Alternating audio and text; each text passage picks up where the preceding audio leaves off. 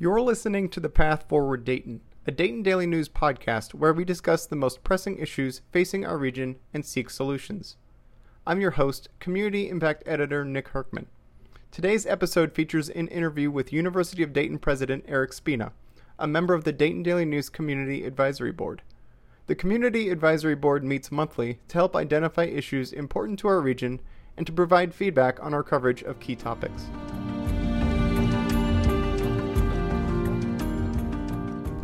Thank you so much for being with me today, President Spina. My pleasure.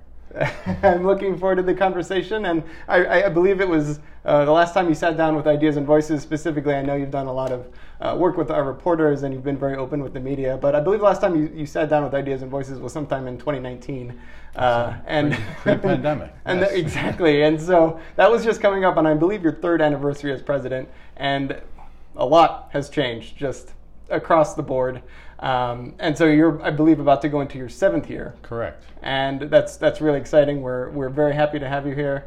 And yeah, we're going to try to tackle as much time today in the short time that we have. Great. In our May Community Advisory Board meeting, you spoke a little bit about your upbringing and your education. Would you mind sharing that again and how those experiences brought you to Dayton? Sure. Well, both my parents were teachers. My dad was a biology teacher that became a middle school principal, and my mom was an artist that became an art teacher, and then ultimately, she raised the kids, but was a substitute art teacher. So education was always there. Went Catholic school through 12th grade, through high school.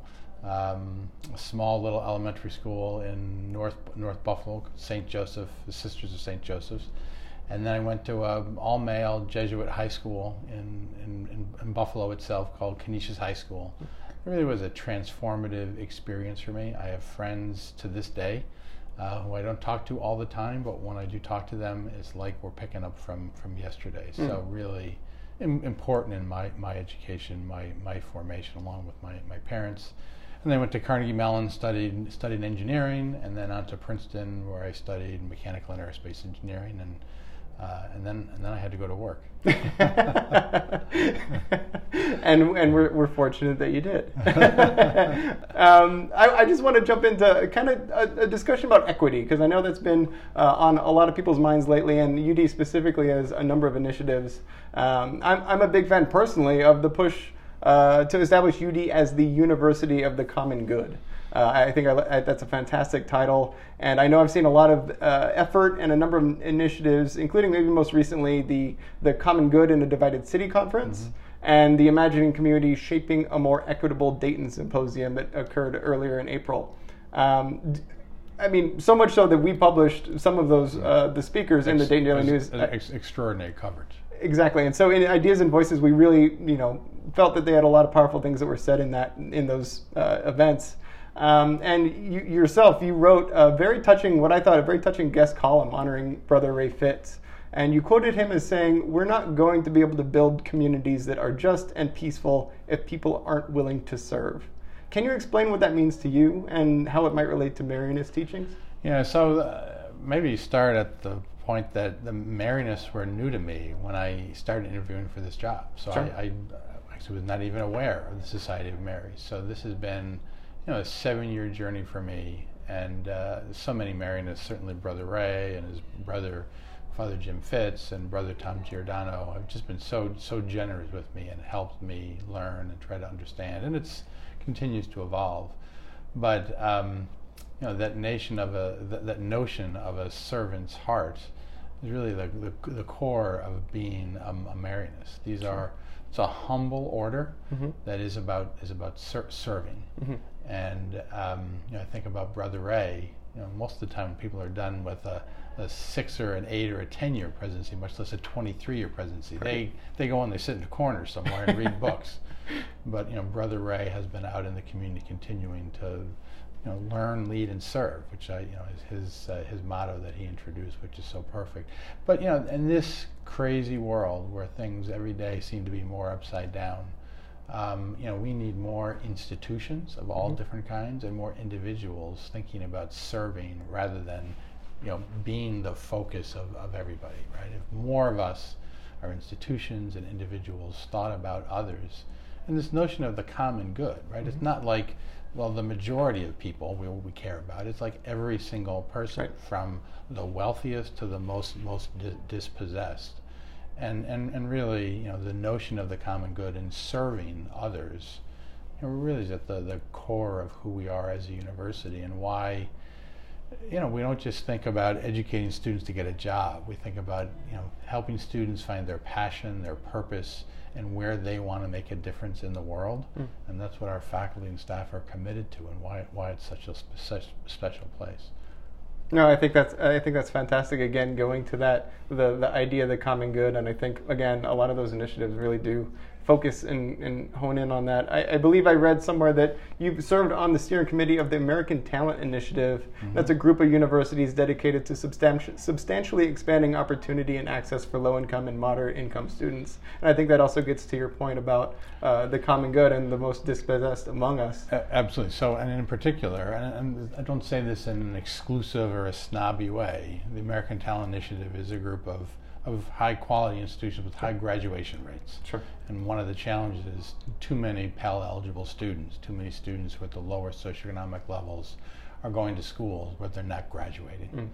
And that's a challenge, right? As we think about this country's biggest challenge, right? I think if we start reducing the inequality gap, right, other things will take care of themselves. So we are committed. Let's make certain we get more Pell students to high quality institutions where they're going to get supported, they're going to graduate, they're going to be supported, leaving the university as well, whether it's in a graduate school or work. So yeah, that's really important work for UD. It's true to our history, it's true to our values, and just work that we need to continue to do. I mean, we're a private institution, so people don't necessarily think of us as caring about the lower socioeconomic level, but we really do and have to. Sure. And it also makes us a higher quality institution because we're bringing students in who've walked many different paths in life. And when you think about what happens in the classroom and the residence hall and clubs and activities, you don't want everyone to be the same. Absolutely. The homogeneity can get a little dry. So I think that's fantastic. And I was going to ask if there were any other initiatives that you wanted to talk about that UD's taken to perhaps address the opportunity gaps or to increase equity in the Dayton region more broadly. Yeah, the one that I'll highlight here is one that is it's a broad effort with many people, but it's now starting to come into focus in a way that is really exciting. The first April I was here, so it was April 2017. Larry Burnley, then our Vice President for Diversity and Inclusion, and I went to a meeting at the Urban League that was us and leaders from West Dayton, and it was a conversation that started really at blank tabula rasa, right, blank sheet of paper, and I spoke and I said, look, we know there's been a complex relationship over time between the University of Dayton and the Black community. We're new in town. We like to talk about kind of where we are today, challenges that we face, and ultimately, see where the conversation goes. So over a couple of years, the conversation got around to, beginning to build trust. What can we do together that will be meaningful for the university, meaningful for the West Dayton community? So long story short, the Greater West Dayton Incubator is the first project to come out of really a quarterly conversation that we've had all over town, including at the president's residence. And it is, not by any means intended to be the thing. Sure. But it's one way that we are contributing to, to a region that has been disinvested, and it's one thing we're doing for our students on campus that can make us a better institution. So I could probably talk for an hour about the Greater West Dayton Incubator. I won't. We have great leadership in place, a great advisory council led by Stacy Thompson that really has a true voice, and the connections between the Greater West Dayton Incubator and the hub are vital and important. And after 1 year, we've really seen some extraordinary things happen. I can only imagine what it'll be like after 5 or 6 years. Absolutely. It's really exciting. I mean, you mentioned the hub, you mentioned some of the other initiatives and developments that are happening, and we'll get to that in a little bit. I did want to mention, just ask for, I guess, a little update. In 2020, UD created an 11-step process to become an anti-racist university. What does that process look like today? Yeah, so it's very active.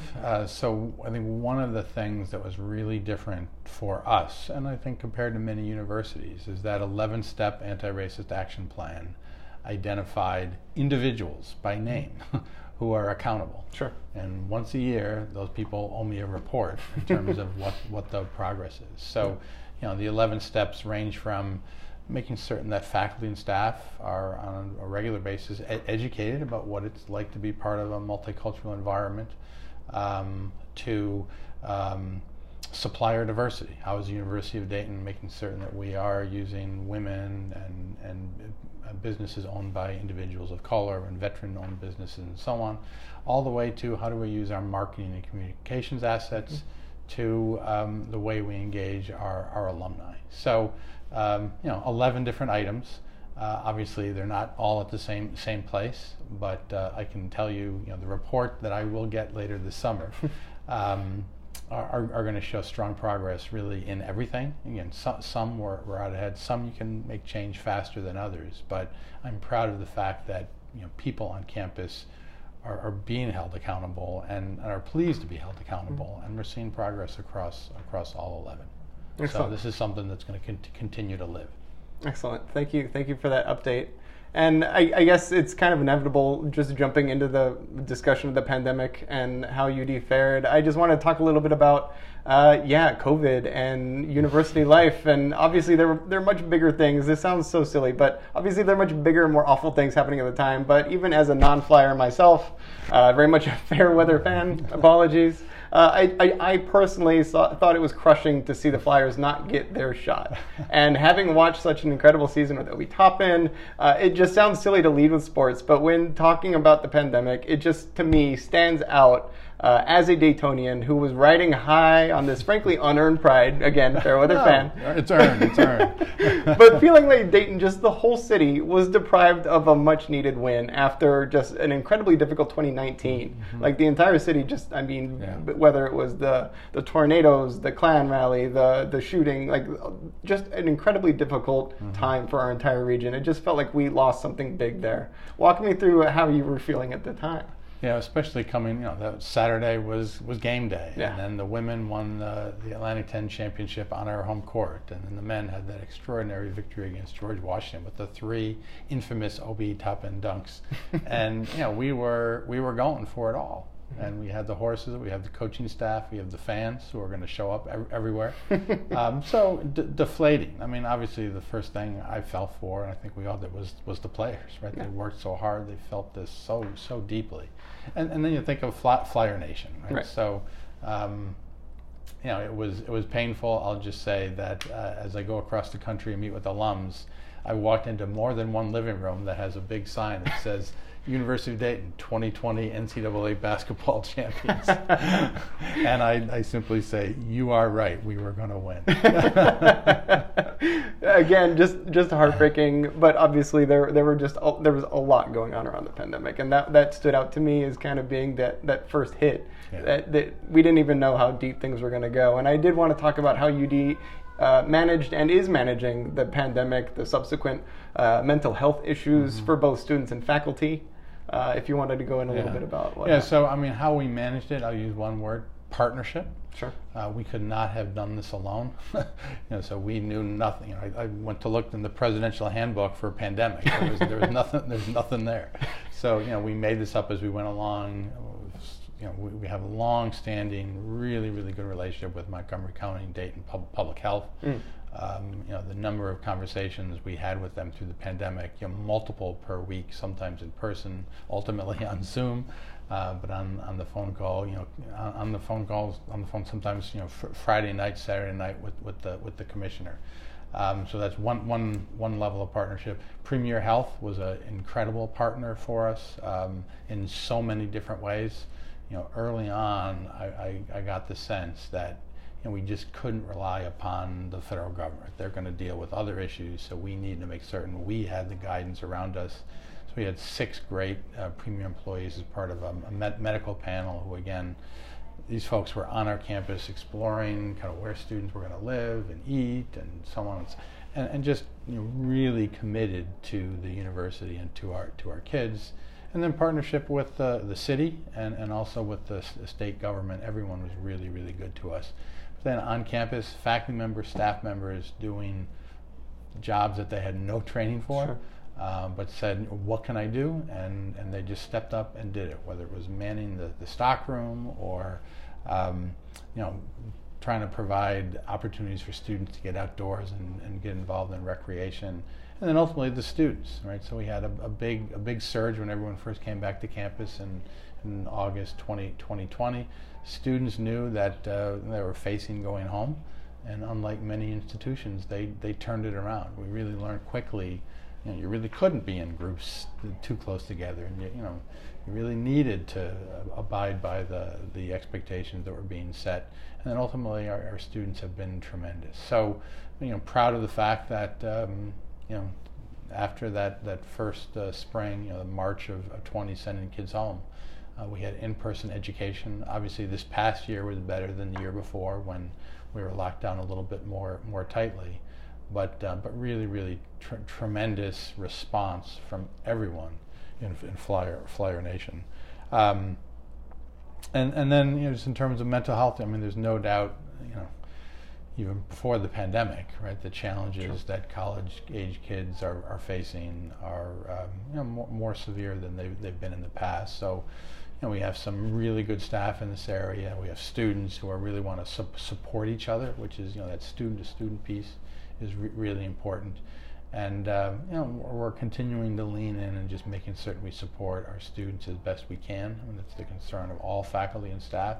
We can't just say, "Okay, counseling center, you got it." Right. Really, it's up to all of us, and I think that's the way we face it. But then, to your point, faculty and staff had deaths in their families, had challenges in terms of sick relatives and relatives at risk and so on.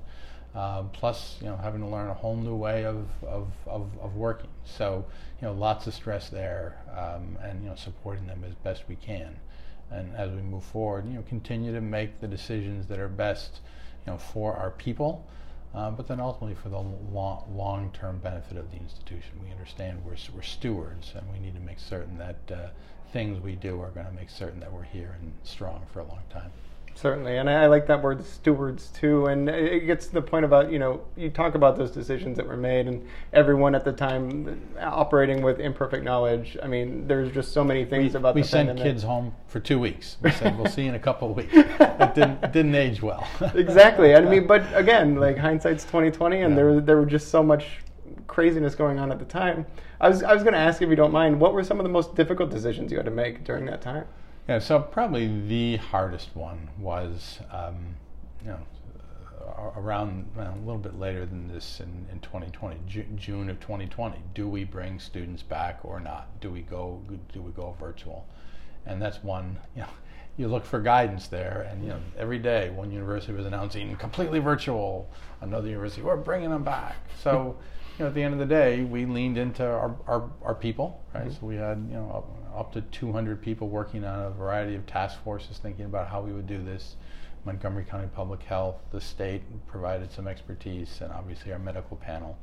And then just thinking about our mission, right? We are, the Marianists really believe in building community and need to be together to do that, and we felt that with appropriate precautions that we could come together and stay together. But that decision, that was the hardest single decision. Weeks and weeks and weeks of conversation, tentative decisions, changing our mind a little bit about how we approach one thing or another. But we felt, and I say we because it wasn't just me, we felt the weight of that decision. Absolutely. I'm moving on a little bit, but it's also related to, I guess, COVID and the pandemic and what it's done for enrollment. According to Inside Higher Ed, nationwide undergraduate enrollment year over year fell by 3.6% in fall of 2020 and another 3.1% in the fall of 2021. I mean, that was a pretty significant drop that represented, I believe, just over 1 million students. That's pretty big when you're looking nationwide. And especially when you think a lot of the students who didn't enter college were students from lower socioeconomic backgrounds. Right, exactly. To the equity point and to the ability to have opportunity. And as far as the last figures I saw from UD last fall, the university predicted a record high enrollment of about 12,000 students, which is up 3% from the previous fall. What does that say to the health of the institution, and what do you, I guess, being plugged into so much about the industry and about higher ed at large, what do you think about the larger health of higher ed? Yeah, well, so just focused on UD for a moment. I mean, the value of our education is widely known. There is no shortage of students who want to come and study at UD. No shortage. The challenge is at what price? Sure. Right? So sure. That's the challenge for us today, tomorrow, and 5 years from now. It was the challenge certainly during the pandemic. So recall March 2020, kids are going home. May of 2020, kids are making a decision where they're going to college sure. the next year. So we needed to double down on financial aid. The market had tanked. People were losing jobs. We wanted to make certain that we could bring in the high quality, very diverse class that we had grown accustomed to, and we did. But at a higher cost for financial aid. Our current students, their parents were losing jobs as well. So, so it was expensive from the perspective of let's make certain that we're supporting our students, and that meant financial aid first and foremost. Then we also lost, international students for a couple of years because they weren't coming. So it was, it's expensive. We will get through that, but really it goes to this, longer term question about the industry. And there's no doubt, higher ed is more competitive than ever, and the Midwest is, among the most competitive regions. You think about how many quality institutions are in Ohio and in the Midwest. And then you think about where the demographics are hurting the most, right? Ohio, Michigan, Indiana, Illinois, Kentucky, West Virginia.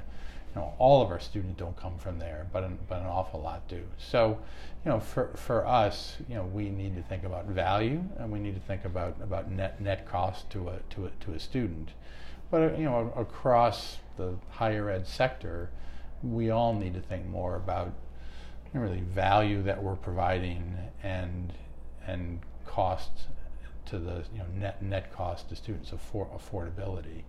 Higher ed for too long, we were raising tuition 10, 15, 20 years ago, 8, 10, sometimes 12%. And my question to people is, why? Because we could. Right. Well, we can't anymore, right? We need to be responsive to families, need to think, how do we make certain that everyone can go to a good college? So lots of challenges for us to face, but I think higher ed understands those challenges now, and different people are going to be digging in different ways. I mean, UD itself, we need to be thoughtful about what are the hard decisions we need to make now to make certain that 5 years from now, 10 years from now, we're just as strong as we are now, if not stronger. And sometimes that's going to mean hard decisions. It might mean closing a master's program, or this thing over here that we've done for 30 years that we really love. Well, it's not that central to our mission anymore, or demand isn't that great, or quality's not good. So for all colleges and universities, even those with huge endowments, there are hard decisions that are going to be coming over the next 5 to 10 years. Sure, and I wanted to get to the point also when you bring up value and what that means for a student. I wanted to, I guess, talk a little bit about retaining talent in Dayton. And obviously it's a citywide, it's a regional issue, and talk a little bit about what UD's doing, both to retain graduating students and to keep staff, because obviously there's a huge turnover in faculty. I realize they're kind of two separate questions, but wanting to, I guess, touch on both, because I feel like both are kind of critically important, and the pandemic has affected them. Well, I'm going to go back a little bit and just simply point out UD is an anchor institution. Sure. Right? So, as I say, the name of the city is in our name. So right. we aren't going to Atlanta, right? And I know that's sensitive in Dayton, but we aren't going to Atlanta.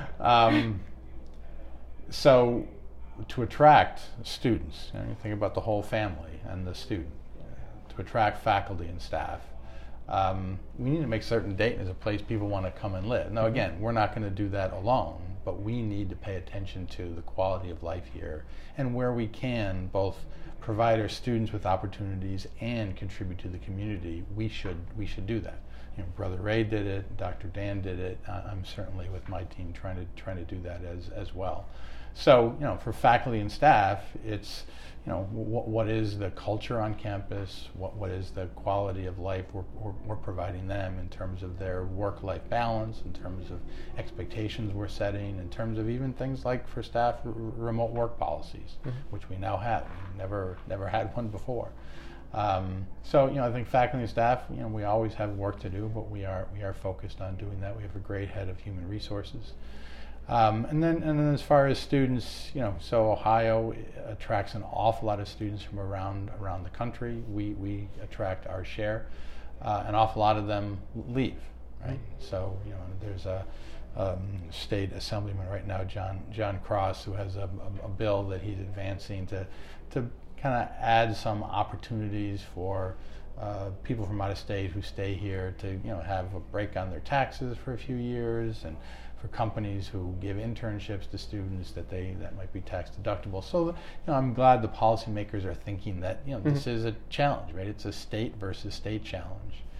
And what we need to do is make certain that we are exposing our students to the joys of Dayton and the surrounding community.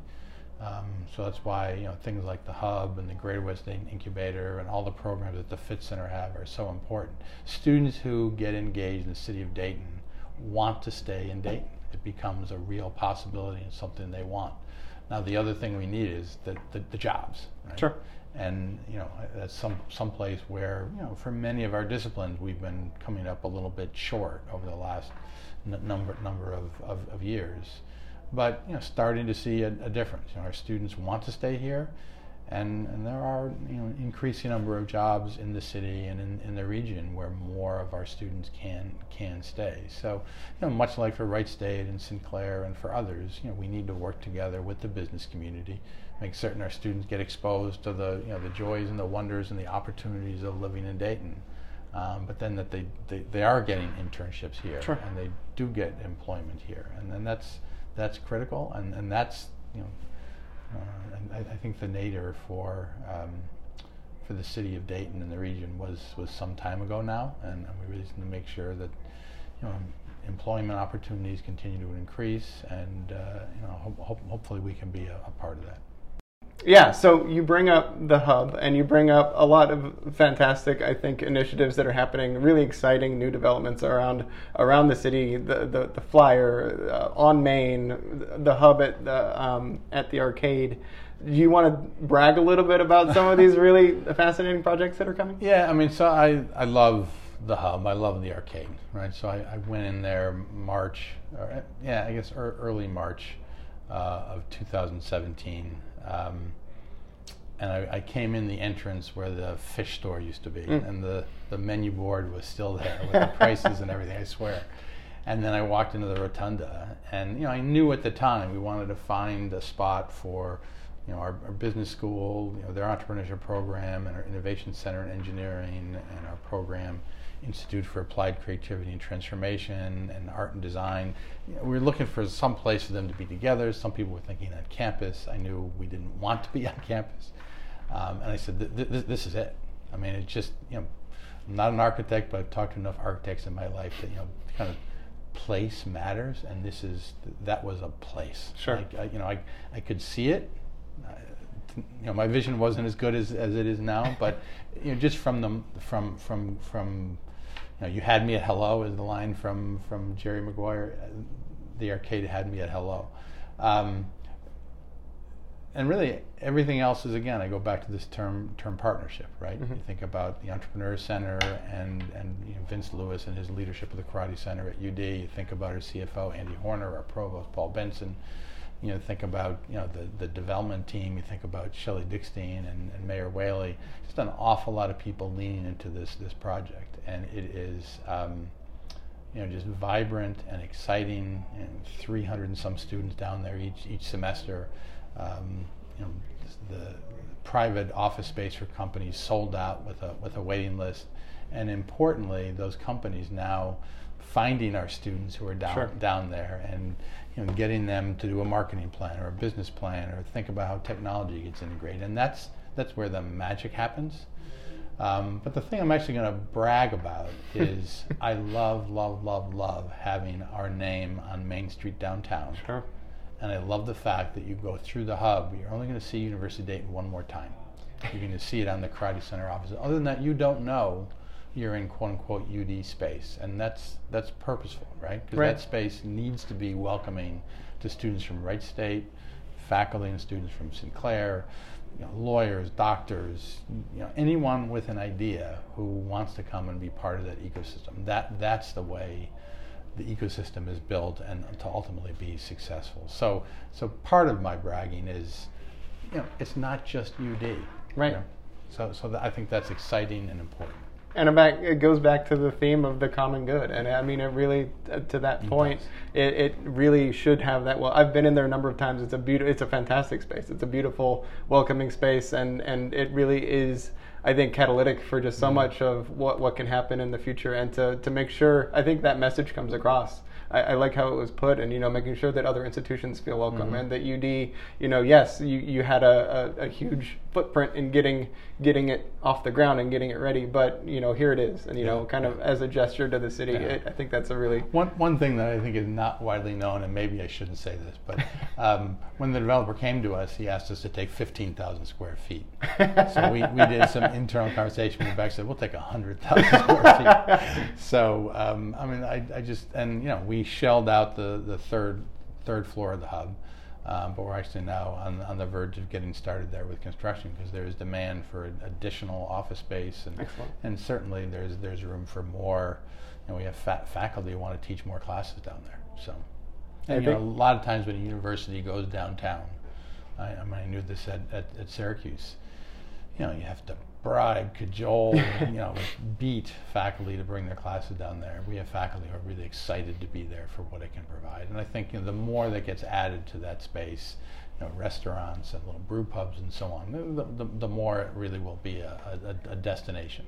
Definitely. And it is important to remember that it's, still in the early stages, if you want to describe it that way. I mean, there's still a lot to come, and there's still a lot to fill out. And to just the accomplishment as a lifelong Daytonian, there was just so much, naysaying about the arcade and that entire project. It was not going to happen. It was impossible. My wife didn't think it was going to happen. She turned to me at one point when it was finally going to happen. She said, it's really going to happen. I said, did you ever doubt it? Apparently she did. A lot of people did. And so it's very exciting still to see it and to see it happening and to continue to happen. I did want to talk too about the On Main and the fairgrounds redevelopment. And the way you described it as the front porch for the Dayton community, and again, like another idea of like a welcoming space. And as an aside, as a former Metro Parks employee, Riverscape was often described as the front porch. So there might be some. Well, you can have multiple porches. You can have multiple porches on a home like Dayton. So I was gonna ask you to talk a little bit about On Main and the plans there. Sure. Well, so when UD and Premier together, it's a 50-50 partnership, bought former fairgrounds, now On Main. We were looking at this as a 200-year investment. Yeah. This is not Atlanta or downtown New York or DC or whatever, where people are just looking for any square inch of property, but the value is going to be derived over 200 years. We expected development would take some time. We talked about 10, 15, 20 years, but we're intent on not just taking the easy way, right? Sure. Not just throwing up buildings and having whoever can afford it come there. Right. Really, it needs to be intentional. I think the planning process we went through that was very embedded in the community for On Main was, I think, speaks to that intentionality. We talk about live on Main, work on Main, play on Main, and I think all those things are important. All that said, there's no doubt that the pandemic slowed us down, right? Sure. So certainly UD, we stopped whatever capital spending we could for almost a year and a half or so. Premier obviously was otherwise preoccupied in the pandemic, But planning has continued, and we now know the infrastructure that needs to be done, and all that work is kind of ready to go when we give the word. What we're focused on right now is making certain we have all the sources of funds, and that ultimately we have people who want to be in that space, beginning with institutional employers. So that's right now a hard push to make certain that we can identify someone who's going to be there as an anchor in that space, that believes in equity, because that is really critical for that parcel, right? That bridge that goes over Stewart, that bridge needs to be heavily traveled, right? If this just becomes kind of North Oakwood, then it fails, right? It's a connection to downtown, needs to connect to West Dayton, needs to connect to the university, and obviously the Premier. So, I know some people when they drive by are like, well, we knew nothing would happen there. It's going to take some time, right? I mean, it's just, you think about office space, right? In this pandemic, who wants more office space, right? So it's challenging, but I'm going to say, especially over the last 6 months or so, we have some good leads we're pursuing. We now have Brian Heitkamp as CEO there, working with Buddy LaChance. We have a great one-two punch. Premier's a great partner. So, no, not ready for any announcements, but anyone who's listening to this should know that we haven't forgotten about it. People are working hard, and I'm confident. It's just hard to put a timeline on it. Of course, understandably so. Again, with the small inconvenience of a pandemic and everything else going on. So I do love kind of that idea of thinking 200 years out and making that kind of a bold statement, and then putting the planning and the resources behind, maybe people need to be a little more patient and thinking through this, because a lot of development patterns you can see maybe go to the first bidder or something like that, and it can cheapen not just that site but everything around it. And so UD, as a steward of a lot of that space and thinking, has the ability to think forward and to think 200 years. I'm not going to ask you what you think Dayton will look like in 200 years, but I'm curious what you think Dayton or that region or just everything around us, like, what are you excited to see in 5 years happen? Yeah, I mean, just that whole space. So you think about, one thing that has started construction is our new art center. Right. So let me just brag about that for a minute. Absolutely. I love this art center. Thank you, Roger Glass, and everyone who's eaten at Marion's Piazza over the years. That's your art center too. As that building comes to form, people will see there's two very clear front doors, and they're equal front doors. One faces the university, one faces the city. And the notion is, we're going to have lots of student performances there, and we're going to make certain the community is welcome and find ways to be welcoming. So that's their door. Sure. And then we're going to find time to have community performances there, whether it's DC or other groups, and going to make certain that the students find, quote unquote, their door. So it's really going to be celebratory space. And again, as a front door to the university, I love where it's located, kind of kitty corner from on Main. And then I love just thinking about Stewart Street, right? So clearly we're about technology, GE and Emerson. Well, we're also about the arts and humanities. So I think there's some important messages there. But really that whole space, the key behind, that 1401 North Main, where DDC, where Dayton Development Coalition and the Fitz Center and the Dayton Foundation are, those are all community-facing organizations. They're using that big, great space in important ways and bringing community members and students in there. And then the Art Center, and then on Main, we really need that whole area to be accessible, right? Again, West Dayton, downtown, Oakwood, University, Premier.